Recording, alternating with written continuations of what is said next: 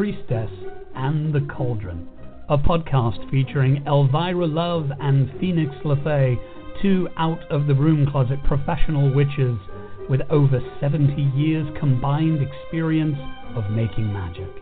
This is a show on the LMC Radio Network. During each show, Elvyra and Phoenix will help you create rituals, make spells, make potions, and much more besides. They'll spend time speaking about different goddesses from all over the world, paying attention to the ancient reverence of long-ago cultures and infusing it with a modern perspective. Elvyra, Phoenix, take it away. Wow, here we are again. Happy Friday. Yay. In the middle of Mercury retrograde and all that swims with that. Yeah, good time. Yes, no kidding. So, as always, the first question of the day is, how was your week? She's rolling her eyes at me. Yeah, and right before the show started, Elvyra and I were talking about the topic for this evening, and we started going off on a tangent, and then BlogTalkRadio said, hey, you have 30 seconds, and we'd already started the show. Yeah, there we were. Yes, so, I'm mostly good, as per usual. I have a perfect example of Mercury retrograde on my way here, because, I live like 20 minutes from Elvyra, and I drive over a hill, and then we do the show together, because it's more fun, and we can riff off of each other and throw things at each other, whatever. So I knew I needed gas for my car, and there is plenty of gas stations along the way, but there is one at 7-Eleven that has the cheapest gas, and that's where I was going to go. Right. So I left my house, and I pulled into the first gas station closest to my house, and then went, why did I pull into this parking lot? I wanted to go to 7-Eleven. So I got into the pump and turned off my car, and then went, what am I doing? Turn my car back on, drive down the road to the 7-Eleven. I get out, and it says you have to go inside to pay. I'm like, gosh, golly gee, I'm so annoyed by this. But I get my card, I look at my pump number, and I start walking inside, and these two women come out, and they say, they're out of gas. I said, what? Oh, my goodness. They're out of gas. So I'm thinking, I'm not going to drive back. Now I know why I pulled into the first gas station. Of course. But I'm not going to drive back to the first gas. It's in the opposite direction. I have a thing about going backwards as a point. Yeah. Can't do it. Yeah. So I'm thinking, how long has my check gas light been flashing? Can I make it over the hill? I'm going to risk it. So I drove over the hill the whole time freaking out that I'm going to run out of gas. And then I pull into the very first gas station on the other side of the hill, and the gas is like 10 cents more. Yeah. But whatever. Yeah.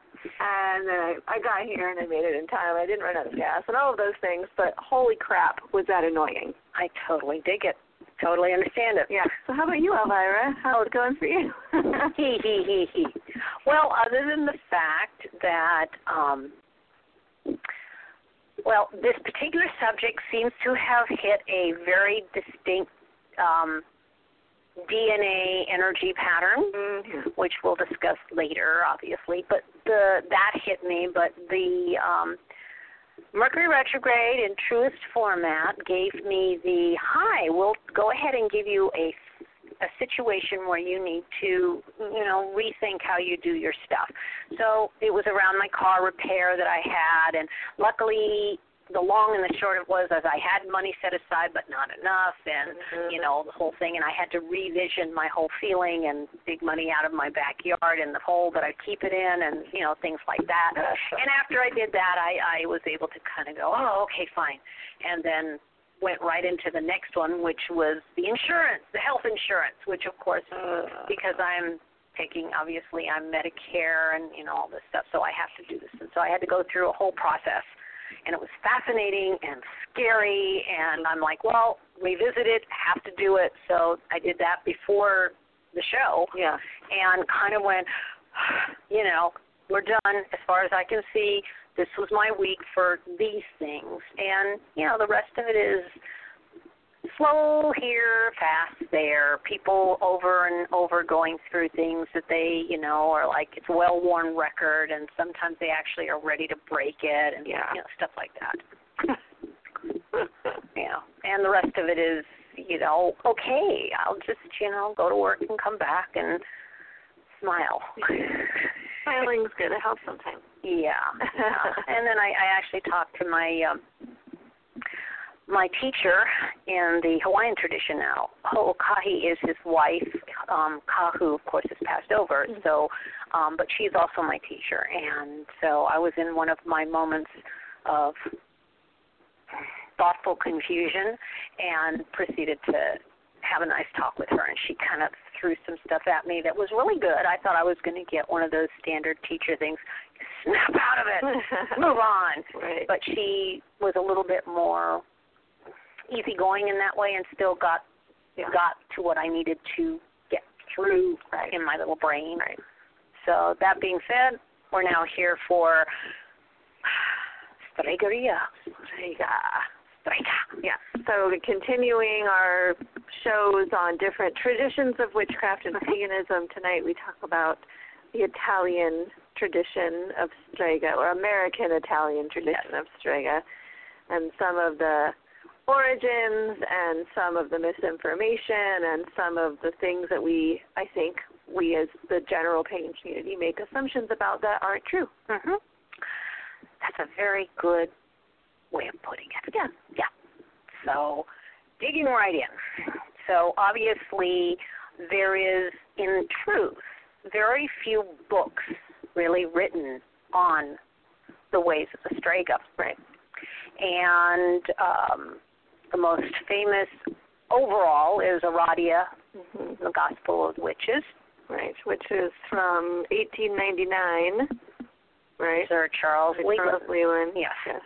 And, of course, there are others that have gotten a little bit into it, different people, but most especially the person who kind of revisioned bringing it forward was Raven Grimassi. Right.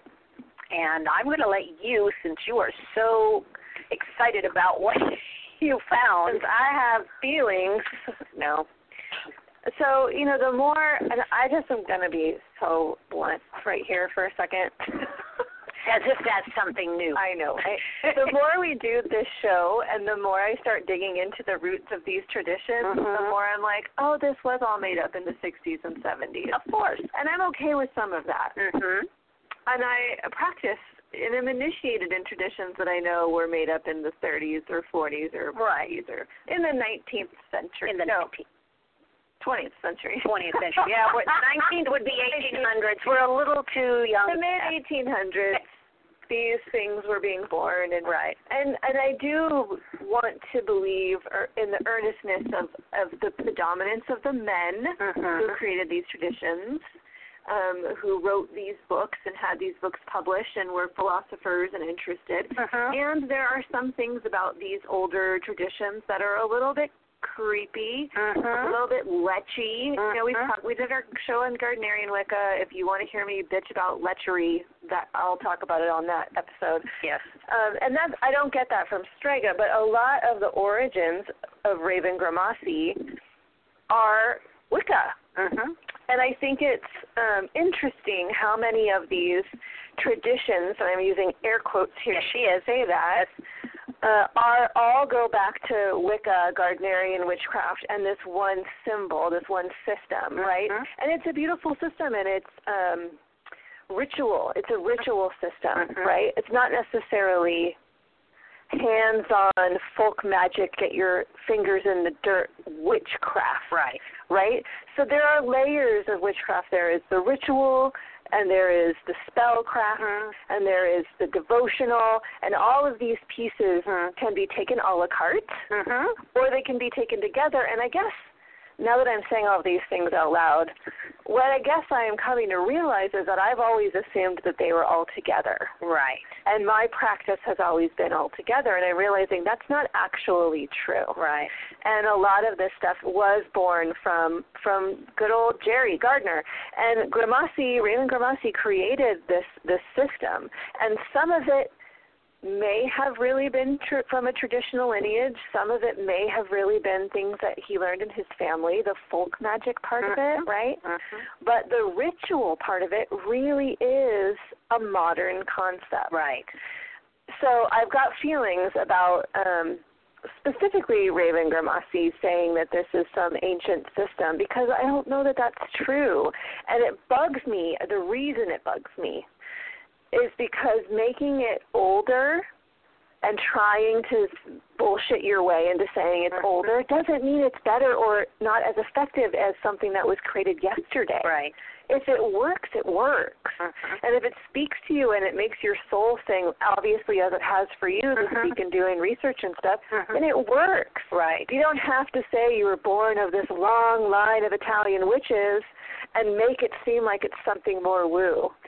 Well, I think it's also because, you know, here goes the patriarchal point of reference being thrown in. You have a lineage. Yes. You have a line, yes. and it goes from A down to Z, and you can go right back up or right back down and find everybody that you have the justification for what you do. Now, I understand in other traditions that may not have the patriarchal structure, but have an honoring of where their training came from. But it's like, an example is in the Hawaiian tradition of the true kahunas, which don't exist very much anymore because most of them have passed on. They would study with all the different branches. They couldn't just be the one that they were doing. They had to go through the whole thing. So it was a holistic point of reference, a circle of energy. Right. And I think that the consciousness of what we would call, and now it's called the old ways or the old religion, and it's a stamp that has been used not just with Strega or Stregaria, it is with the Celtics, it is with the Norse, it is with all of the different ones. They talk about the old ways or the old religion. And part of what I see here is this is true. It's old, it has heritage, it has a basis, but we are in a modern day. Yeah. We have modern consciousness. We're not even talking about our melting pot of cultures. We're just talking about what we think and feel based on our daily life. Right. And the more we have gotten away from living in harmony with the seasons and the light and the dark of how, you know, you go through a day, not by the hour that you're at. Right. You have lost all of that flow. Yes. And that was the old way. Yeah. And what we have now is another version. And as my teacher pointed out, why keep going back to the old way as if that was a better thing of everything? Right. Right. It is part of it. Right. But, I mean, we don't get out and go get our milk the cow and churn our butter. Right. We buy them in the grocery store. Yeah. Now, there are a lot of people that do like it or do want it, or, you know, maybe sometime there may be a need, but we don't have all these wonderful things. But at this moment, we go to the grocery store and get our butter. And I look at what I came into contact with was the energy of the old way. Right. Right. And I think that is a signature that has bled through. And that is what's important. And there's lots of ways to connect to that signature. Right. You know, that signature is part of the fabric of the planet. Right. There are lots of ways to connect to that signature. And I think that in the 70s and the 80s, there was this desire and this need to have it be something traditional, something older. It gave it more credit. And now all of these folks, like Raven Grimassi, to be totally freaking frank here, who created this background, now people have access to the internet. We can research your whole freaking lineage and find out, okay, well, that's not even your name. You're not even Italian. And that's not true about Raven Grimassi. That's not his legal name, but he is American Italian. That is true. He is American Italian. But none of that is really that important. Right. Because this system worked. And the thing that I also want to name, and I mentioned this to Elvyra before we got started, is he's published 2-3 books on Strega. Yes, 3. And in 1970 is when the Italian-American witchcraft thing really started to be reborn by Leo Martello. And he wrote a book called Witchcraft, the Old Religion. He never uses the word Stregaria. So yes, sorry. Okay. He refers to it as the Strega tradition, and we need to remember Strega means witch, right? Like Wicca supposedly means wise one, right? So Strega means witch, but think about what the word witch would have meant for hundreds of years. It would have meant something evil, right? So in the 1970s, it starts to be reclaimed. Raven Grimassi publishes his first book in 1981 about Italian witchcraft. And then he writes a few books after that, and he was the director of the Aradian Temple of Witchcraft until 2004, when he has stepped away from that part of his witchcraft life. He no longer practices quote-unquote traditional Italian witchcraft. He's now created a whole new tradition, a brand new tradition, the Ash, Birch, and Willow tradition, that he co-directs with his partner, whose name is escaping me. Yeah. Stephanie. Yes, Stephanie. Thank you, Stephanie Grimassi. But that is a whole different system. It's much more eclectic Wicca style, and it's not this focus. And he's even come out to say, I'm connected to this Strega tradition, but I've written 12 books, something crazy like that, and only 3 of them are about Strega. I do all this other stuff. So we've given Grimassi a bigger voice in Strega than maybe he actually wants or deserves. Right. And in the ways of the Holy Strega, he basically makes a big point of saying he's a folklorist. Right. And that book's out of print, isn't it? Actually, no, I got it on Kindle, believe it or not. Oh, okay, good. Yeah. And a couple of them have changed names. When they reprint, they change their name. I think Hereditary Witchcraft changed its name. Ways of the Strega is another one, but definitely the Holy Strega, the Way of the Holy Strega. And that is actually more of a folkloric book than it is these other 2, which talk about rituals and, actual tools and all the different things that we talk about when it comes to the how-to hands-on stuff. And you can see where there is a lot of pulling from the pagan Wicca point of reference, but true to the Italian perspective. Right. So, is there anything you wanted to say more? I think we've really given that a good poke at it. Good poke at it. Yeah. Yeah, I don't know. She'll probably come up with something else about later, Yeah, I know. Yeah, I know. I think that's a good start. But that's a good start. One of the things I did see, and this is probably when it started to affect me, is that the reason why I've never really, quote, been drawn, unquote, to practicing Stregaria was that it was too close to the Christianity. Now, I know people are going to go, what? Right. But what it is that it was the old ways. But what they did was when Catholicism became so heavy-handed, they started to do what happened in the situation here in America when you had the slavery bringing the slaves coming in with their African Caribbean beliefs and religion and philosophies that they had and melding it with Christianity. Right. And for some reason, it just never jived with me with, that Catholic overlay. But it was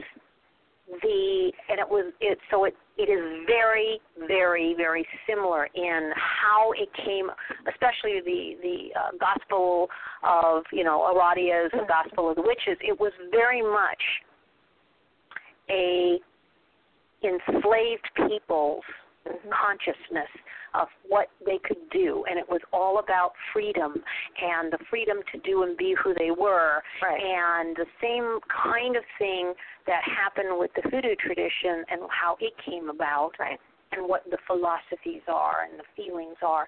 And I was really taken by that because I could never really, get into it. And now I understand that what I did was I kind of backed into it through doing hoodoo. Yeah. And being involved with educating myself and coming to it in that format. And I think it's also because I'm older and I have a more seasoned point of reference. Yeah. But because of that, I began to see how Aradia was very much like, well, even if you're going to go to Jesus, she has her disciples, she has her group of people, she tells them to go out, and she has her 9 scrolls and go out and, do the teaching and do all, all of the things. Mm-hmm. There was a their way of making it connect to the feminine, the goddess, and the old way right. of looking at their worldview and their spirituality. Right. So basically, as the Catholic Church starts to get more influence, the mythology that, and a lot of this is written about by Charles Leland in the book about Aradia, is that the goddess Diana and Lucifer had a child, and they sent her to Earth. Aradia was her name. And her job was to bring witchcraft to the people in order to fight against Catholicism and to keep them rooted to the folklore traditions and the witchcraft traditions, right? So she was a female messiah, but she was born of a goddess, and the goddess Diana, right, who's, not especially known for, she's not the mother. Yeah, and Lucifer, who wouldn't have existed to the ancient Italian people. Of course. So Lucifer in his guise as the light bringer, right? Because there's lots of stories of Lucifer prior to fallen, right, where he is the light bringer. So Aradia is born of this energy, and the whole, supposedly Charles Leland was given text from an Italian woman named Maddalena, and she lived in Tuscany, and supposedly this is all based on ancient Etruscan mythology, and the entire book that he wrote about Aradia is the Gospel of the Witches, and it's based on all this information. And what is interesting, Aradia is having a really big rebirth right now. Yes. She's getting a lot of attention. She's written about a lot. There's a whole hashtag, We Are Aradia. And people are calling on her again because we are reaching a point in our lives and in the world and in society right now where we need her help again. Right. How do we fight systems of oppression? Dear Goddess, please freaking help us. Right. And so this story and this energy has greatly influenced what modern Strega looks like. And one of the things that I was mentioning is that in the Catholic tradition and situation, they wound up, one of the abbots wrote a thesis, so to speak. I don't think it was called a thesis then, of the age of reason. And he divided it into 3 aspects: the age of the Father, which was prior to Jesus, the Old Testament; the age of the Son, which was the New Testament and Jesus; and then the age of the Holy Spirit. Right. Now, which was the age of reason. Now, obviously, in the Aradia text, the process was the same. Right. She came through and spoke among all the other teachings of the age of the Father, the age of the Son, and then the age of the daughter. And she was presenting the next level where men and women would walk together. There would be an equality and understanding. There would be all of this experience. But before that, there would be much upheaval and much devastation. And to bring it more current, I look at that, whether or not I'm going to call this the age of the daughter or not, which I would tend to do, is that what you have is a great deal of upheaval in the male structured processes, be it government, religion, relationships, gender delineations, quote unquote, and that whole process, because it was part of that last part of that age before the next one came. And of course, because they needed this, there was always a prophet, a Messiah that would come, and she would be called the Silent One. So I don't, whether or not I have a true connection to that being the one, I do see it as the way the energy is. And when I was reading this, that was something that was very prevalent about especially what is happening now. Absolutely. And what's fascinating is the cult of Diana. There's evidence of it lasting way into the witch trials. Oh, yes. So Diana in Italy, Diana was a goddess that survived a long time in comparison to some of the other goddesses, and wasn't assimilated. You know, like we've talked about before, in Ireland, they couldn't get people to stop worshiping the goddess Bridget, so they made her a saint. Exactly. Right? They didn't do that with Diana the way that they did it with other goddesses. And then this further story emerges of her sending a daughter to further influence humans towards the ways of witchcraft. Right. So it's pretty interesting, and there is something really interesting in exploring too. I mean, if Strega feels like something a path you might want to follow, reading up on Diana and what she represented and what her energy is, because that is also a huge influence. The modern Strega works with a pantheon that has a moon goddess and a horned god. So it's a dualistic tradition, at least based on a lot of Grimassi's writings. And we have that moon sky energy that is feminine, and then that earth forest energy that is masculine. Right. And that also, like Diana and Lucifer, you can see these parallels. The parallels, and they do have a lot of sun moon. You know, and they have the stages. It was interesting about the triplicities of the horned one, the hooded one, and the old one being the male, and of course the maiden, the mother, the crone, and how, you know, they brought that in. And then they brought in, actually I was fascinated, they brought in a lot of, well, you have, Artemis was totally Greek. And not part of the Diana or Dionic point of reference. They tried to find a similarity, but it really, she was too virginal. Diana became both virgin and protectress of the woods, but also the mother, you know, Diana of Theseus. And then, of course, the crone, and that's when Hecate came in. And that fascinated me because, as you know, that's one of my patron goddesses, or the patron goddess I work with. And then they talked about Dionysus, which I thought was fascinating, what we did last week.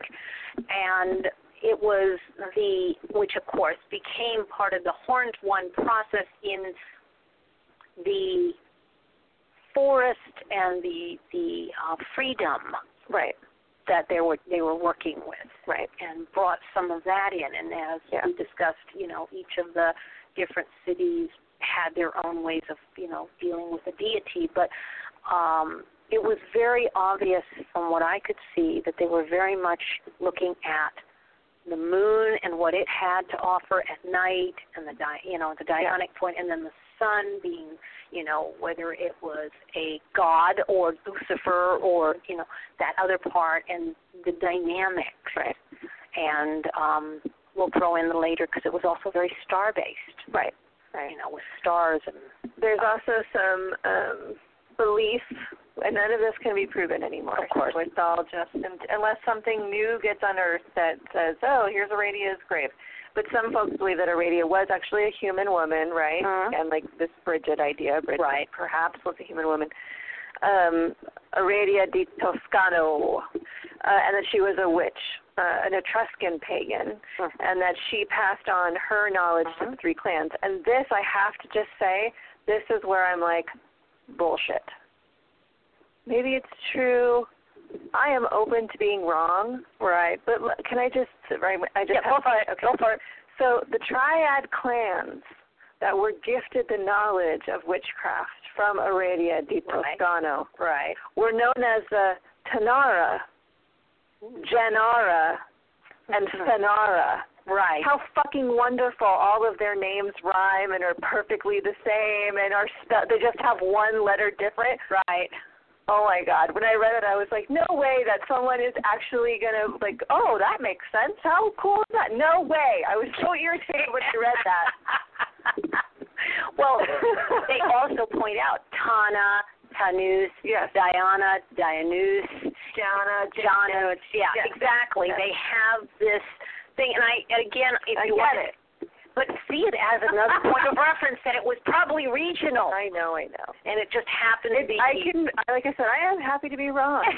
But this just seems way too beautifully storybook. I'm sure. Give me a break. Yeah. Well, witchcraft clans, whatever.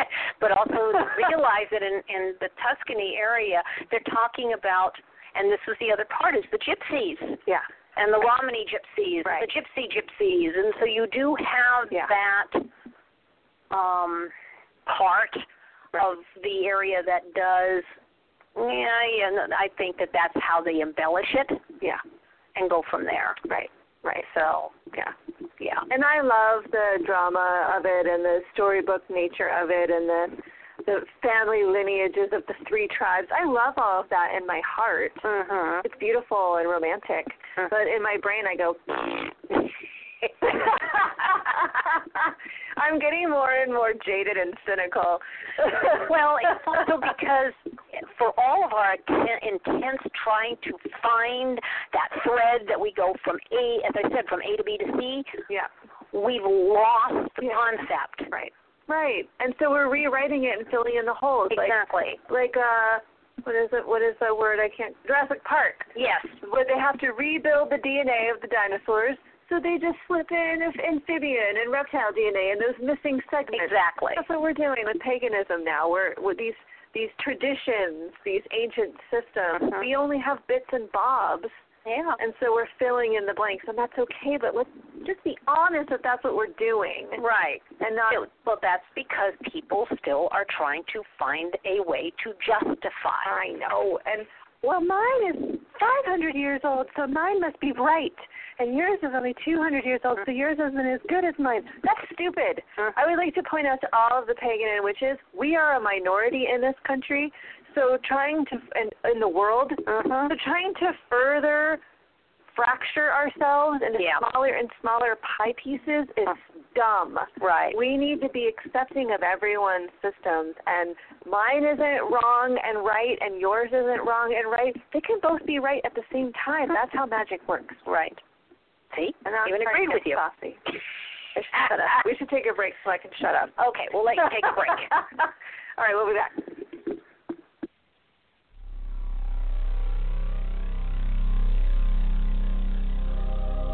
You're listening to The Witch, The Priestess, and The Cauldron, a radio podcast on the LMC Radio Network. Stay tuned, as more magic is coming your way right after these messages.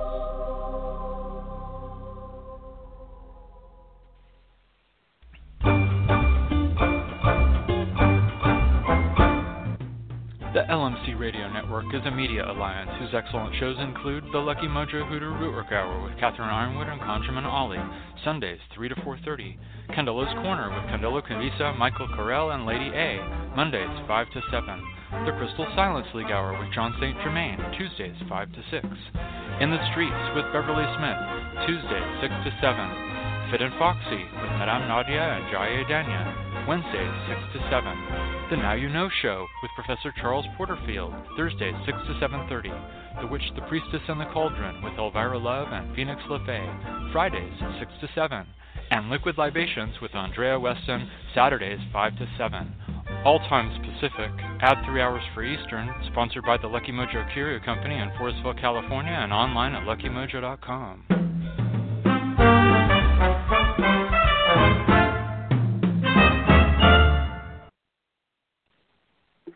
Well, we're back after Jeannie. Jeannie makes everything better. I know. Fired up. Okay, so here we go. Again, I guess the teachings of Aradia, and it's only because I actually enjoyed reading the ways of the Holy Strega and looking at some of the things it was talking about. So it was more the thoughts of it. I mean, we can talk about the different tools, which we've actually done. Yeah. The tools that they use are almost identical to the standard tools that all of us have. Right. All right. They may set it up a little differently with elemental bowls that circle the pentacle, and of course they use the bowl of the spirit flame, the blue spirit flame, as the center to represent the goddess, the divinity. So they put their altar facing north, I read. Yes. And if you think about it, first of all, we're talking about Tuscany, which is in the north of Italy. So, when you orientate things, I believe, from reading and going through the different traditions, it's where you are on the world. You're in a certain area. The Polynesians, because they were more south, but we still have north, south, east, west, but it's different. It's the other side. It's the other hemisphere. Right. But yes, they face it north, and obviously they have both the god and the goddess. But a lot of what I found in terms of they do have, and it's funny because they call it a nanta bag, which basically is a medicine bag. If you're going to look at what it is, because it's designed to be worn to harmonize the forces of nature, but it's also to carry a bunch of mini little tools so you can do ritual anywhere, again, without carrying all of the garb that you would normally carry. And so, of course, they will have, things like a thimble for a chalice, and a needle or a pin for a blade, and a stone for earth, and a feather for air, and a coin for pentacle, or things. And so they and then little special things, shell, water, etc. And it was used in that manner, so they would tend to do that. And obviously, how they do gestures, they had certain structures of hand movements, which was really interesting on how to draw the power in and how to send the power out. And that's a very traditional Wicca thing in witchcraft. If you pick up virtually any book on sort of eclectic or general witchcraft, Wicca, you'll see, the banishing pentagram and the invoking pentagram and the goddess posture and the god posture and all of these different ways of calling in energy and holding energy in your body are done with specific movements and postures. Very structure. And one of the things I did find, which is interesting, because they were talking about symbols and sigils, and this was a definition that really helped me, because when I thought, well, symbols they're for something. They're drawn similar to the alphabet. The sigil is the idea itself, or the essence. And sigils are used for invocation, and symbols are used to be marked on tools and equipment, and to call, to call an entity in. Right. So it was, again, these are similar things to all that's out there, and this is the information that we know of because it was a very secretive, just like witchcraft in the rest of the parts of the world where inquisitions were going on and those things. So we could only get certain things because somebody's grandmother did this, or great-great-great-grandmother that came down. They obviously have a drawing down of the moon. They have ways to raise the power, and then preparing the circle, and then obviously because the rite of the union of male-female, there was, again, the concept of sexuality. And I think that came because freedom of who you love, freedom of who you choose to have sex with. Before, it was mandatory. certain things were mandatory. So in this particular belief system, the way it's presented is you are free in all parts of your mind, body, and spirit. Right. And then they have different things. They talk about, the different kinds of magic, from spirit magic to deity to formula. I think some of this we've touched on in other things. Yeah. And, the different kinds of herbs and things they used. Rue is very popular, very, very protective. It was a very big thing. Vervain and fennel, and walnut. The walnut tree was fascinating because there was a mural that they found in a particular area that was the one and only designation of what witches and the Strega was like. And it had a walnut tree, and it had, again, this is fascinating, women dancing, and there were birds flying. And the birds, of course, the male, the eagle, the Jupiter, the male energy, but there were penises. And, the male energy of that. And supposedly, of course, the church had to find a way to deny what this is about, is that they talked about how witches stole the male power. They stole the men's sexuality, and they made them. Yes, yes. There's lots of stories, and I forgot about this, a lot of them are Italian, about witches who steal penises. Exactly. Yeah. So, and that's one of the things that I come across over and over again is that, if you were to go to Italy right now and ask about Strega, most people would go, oh, no, that's that scary witch shit. Don't mess with that. Right.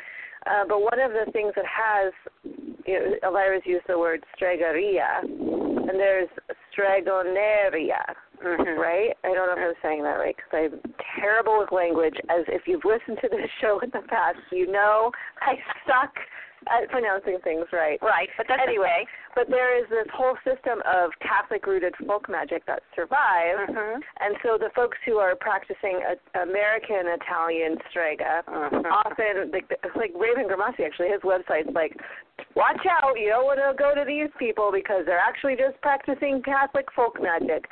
But I think there's probably something really powerful and hidden in those traditions, because it's going to have threads of what the ancient people were actually doing, because it was incorporated into Catholicism. And because, and it was fascinating, because now that I've done hoodoo, it talks about binding a man's male energy and doing all these different things that were very much a part of what, we're going to call them witches. They were the Stregas, the Stregoni. Stregone is the male version of Strega. Okay. So it's like, wizard and witch, right? Kind of a thing. Right. And it was very much going for love potions and all these things that was part of that folk magic. Yeah. See, and that's what I found interesting. And as I was reading this, I was going, oh, my goodness, look at this thread of it is here and it is here. And they had to do this so that they could continue doing what they did. Yeah, exactly. So they had a big thing about working with the stars and certain stars. There were the cardinal stars that they had, like the 4 directional stars that represent the 4 fixed signs, and they were, of that, and I could read them off if we want. But it was about the energy of working with, again, the different energies that were star-bound and the different energies that are brought down to the earth. Yeah. So earth and sky. They didn't just do a deity. And it was fascinating how that is. And they work with different aspects. And all the teachings broken down basically are tenets on how to live what you do. Right. Just as we would have the 10 Commandments for the Old Testament, and we have the Bill of Rights for our Constitution. They're tenets for the moment. They will stand. It will stay. Darn you all. But it was how to do the right thing, be in the right place. They talk about rebirth. They talk about, the soul and letting go, the 3 days that the soul stays with the body. Right. And then it needs to be released, but then it stays earthbound for 7. And the things you write on the body of the individual, there are certain sigils that you put down to allow the energy of that soul to be released from the body. Right. As much as we would do the different things in other religions of consecration of the body and the whole, point of letting, you will go to the next level. Mm-hmm. And they talk about, Luna. The world of Luna is heaven, or the Summerland, or, you could see from what they were talking about that it was a variation, but it was part of who they were. The right. place that, they talk about the Stregoni and the Stregeria wanting mostly Stregas to go to the Summerland without being reborn. And you have a 7 reincarnation, what we call reincarnation, 7 cycles of life after life that you go through to learn. Mm-hmm. And then you could go to the world of Luna. Mm. So it's kind of, interesting. There was some really, as I say, to read it all off, it would take a whole another hour to go over it. But it was different things that you found on, they had ways to look at all parts of who we were and are. Yeah. Yeah. Well, that's what folk systems are all about, exactly. Right? Yeah. So it was the best rendition of what you can do with the information because, again, it was oral. Yeah. So, the 14th century is when it was written. She was supposed to have been born, I think it's August 13th, 1330. Right. That's right. And I was like, 1313, and it was like, figure that out. That was when it all started. No. But that was when they could put something down. Right. That they could find a way. The scrolls were what they wrote down to try and get people out there. But it had been going on a longer time. And what we can find now is even more, I don't want to say corrupted, but changed. Right. So there's an author, and this is kind of off of, this is a little side road I'm going to take. Go for a side road. We're all for it. There's an author named Amanda Scott, and she is British. She's English. And she has written a series of books about Boudica, who was a warrior who fought against the Romans when they were invading Britain. Right. And we know a lot about Boudica because the Romans wrote about her. And, they tell a very interesting story of scary women whose faces are painted blue and fight alongside the men and all of this stuff. Right. But what Amanda Scott has done is she has gone back to an ancient process called dreaming. And dreaming is believed to have been a practice that the Druids did, where they would go and the Aboriginals have the same kind of dream time, right, where you go into the dream time and you can travel and follow the roads and witness and watch and see what actually took place. So it's a very woo concept. But she's written these books about Boudica's life and the experiences and the things that happened after dreaming through it. And these books are freaking incredible. So who knows? Is this just her reaching her creative psyche and pulling the threads of a story through? Maybe. Is she actually time traveling and going and witnessing what happened between these people? Maybe. I don't know, and I don't care, really, because what's come through is something that reads like truth. Right? And that's what we're doing, and that's what Strega looks like to me, right? It's got these threads of history. It's got these threads, these loose threads of things that we are putting together, and then we're taking these modern concepts that we know work because we've been practicing them for almost 100 years. And we're fitting them together, and it's created this new beautiful tapestry. And we need all of those layers, It is creation. Evolution, etc., if we want to look at any of the scientific points for us, is what starts to work continues, and what dies out doesn't work, it leaves, and then something new comes in. And that's probably why Catholicism actually has changed. Because it cannot be as rigid as it has been. Not only is it losing parishioners, it isn't going to survive. Right. You know, and you read the old ways, the condemning ways, the ones that are, you know, thou shalt not do shit. Yeah. To go, and now it's there's a little bit more play, and yes, there's more things with humanity that we need to look at. So the same thing is with the old ways. Yeah.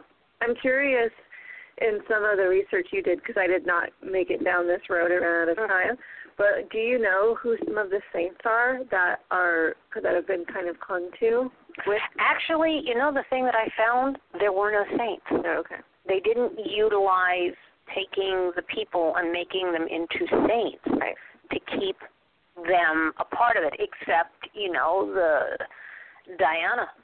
Okay. You know, Diana became Diana. She became through that, Aradia, and Aradia is that it was a very tighter connection with the dynamics. I mean, just like Lucifer, they wound up Lucifer, but then there was another part of it being a god as opposed to Lucifer. Yeah. I would say that the reason why Lucifer was chosen among all the other things is that was Catholic. Right. You see, between it was not just one of the archangels but part of the Old Testament. And how do you do this? You meld them together. What do you do when you want to get two tribes together? You get one person from one tribe and another from another, and you bring them together for a third. Absolutely. One of the things, going through some of my notes here, actually, I did find one saint. Oh. Saint Anthony. Okay. Was believed to have been a powerful witch. Okay. And the Romans made him a saint. Okay. Who knows? There you go. But there you go. Yeah. But what I find interesting, the reason I asked if you had any saints in your notes over there, is because it would be interesting to say, oh, okay, Saint Anthony, who could that have been as far as a deity is concerned? Right. And really, if we go back further and further, we're going to get to these tutelary spirits who would have been the spirit of the glen or the lake or the forest or whatever, or or the guy who did this amazing thing, and we're going to immortalize him.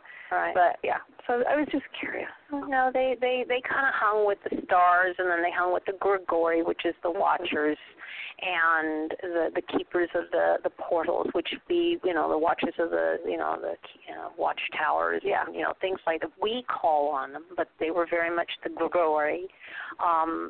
They basically then kind of delineated with different kinds of spirits. So there's a lot of things about different spirits of trees and mountains and rivers that were spirits that had little names. The interesting thing was the LeFae. Now, that is something. The LeFae were ancestral, right? Ancestral. Yeah. And you have the Lhasa and the LeFae. The LeFae are... now, I got to make sure before I make a mess of the dynamics, but I believe the LeFae are part of the older gods, and the Lhasa aren't. But again, we're talking Etruscan versus right. So it's kind of an iffy. But you basically make a special place in your home. And they had tendency to have wings, believe it or not. I wonder how that happened. But they have wings, and a lot of the things is you offer them water and wine and milk and honey. So it sounds familiar, right? Very much ancestral worship, and they are part of the dynamic of ancestors, but not necessarily your direct ancestors, but the ancestors, they're the old ones. So it kind of jumps to a different version than just your own family ancestors. Interesting.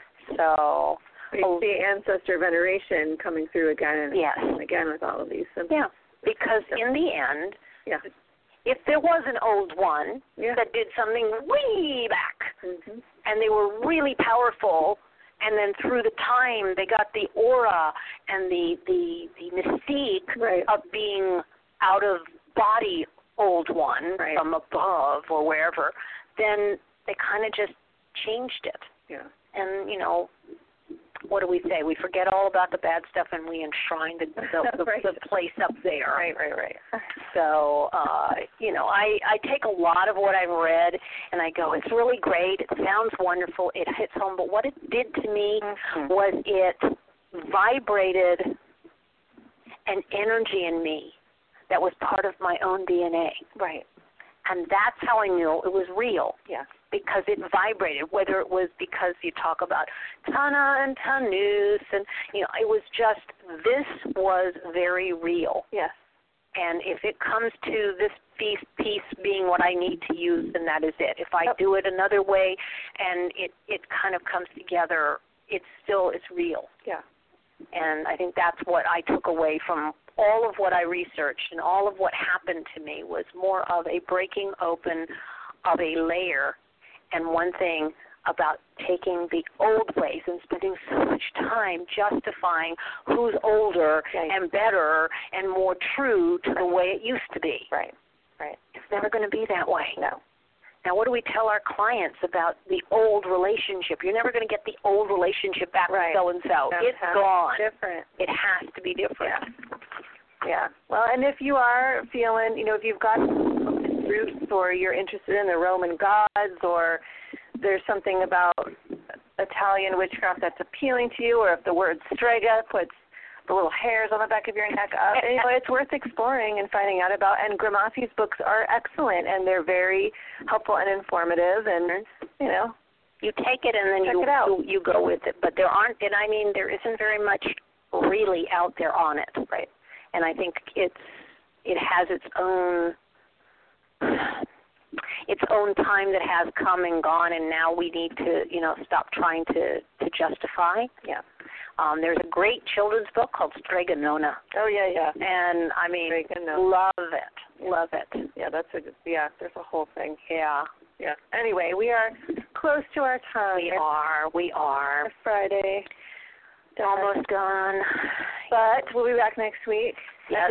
We're very Mediterranean those last few weeks. We had Dionysus, Strega, and next week's Hestia. I know. The Greek goddess of the hearth. Yes, the Titaness. Fascinating, because it's like, wait a minute, maybe there's something about that energy we're working on. Yeah.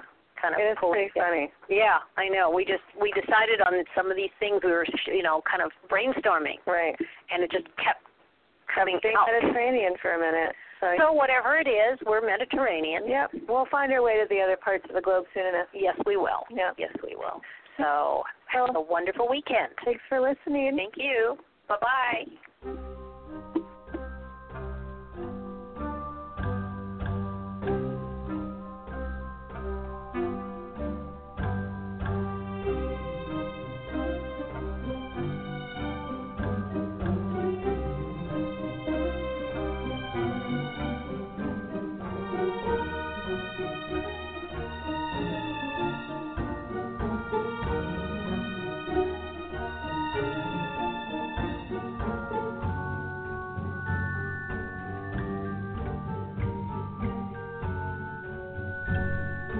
Thank you for listening to The Witch, the Priestess, and the Cauldron, a radio podcast on the LMC Radio Network.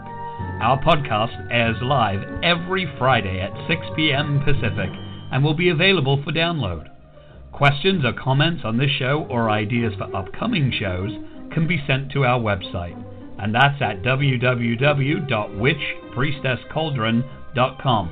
Again, that's witchpriestesscauldron.com. On behalf of Elvyra, Phoenix, Alan, and myself, Gwion Raven, a big merry meet and merry part and merry meet again. Blessed be.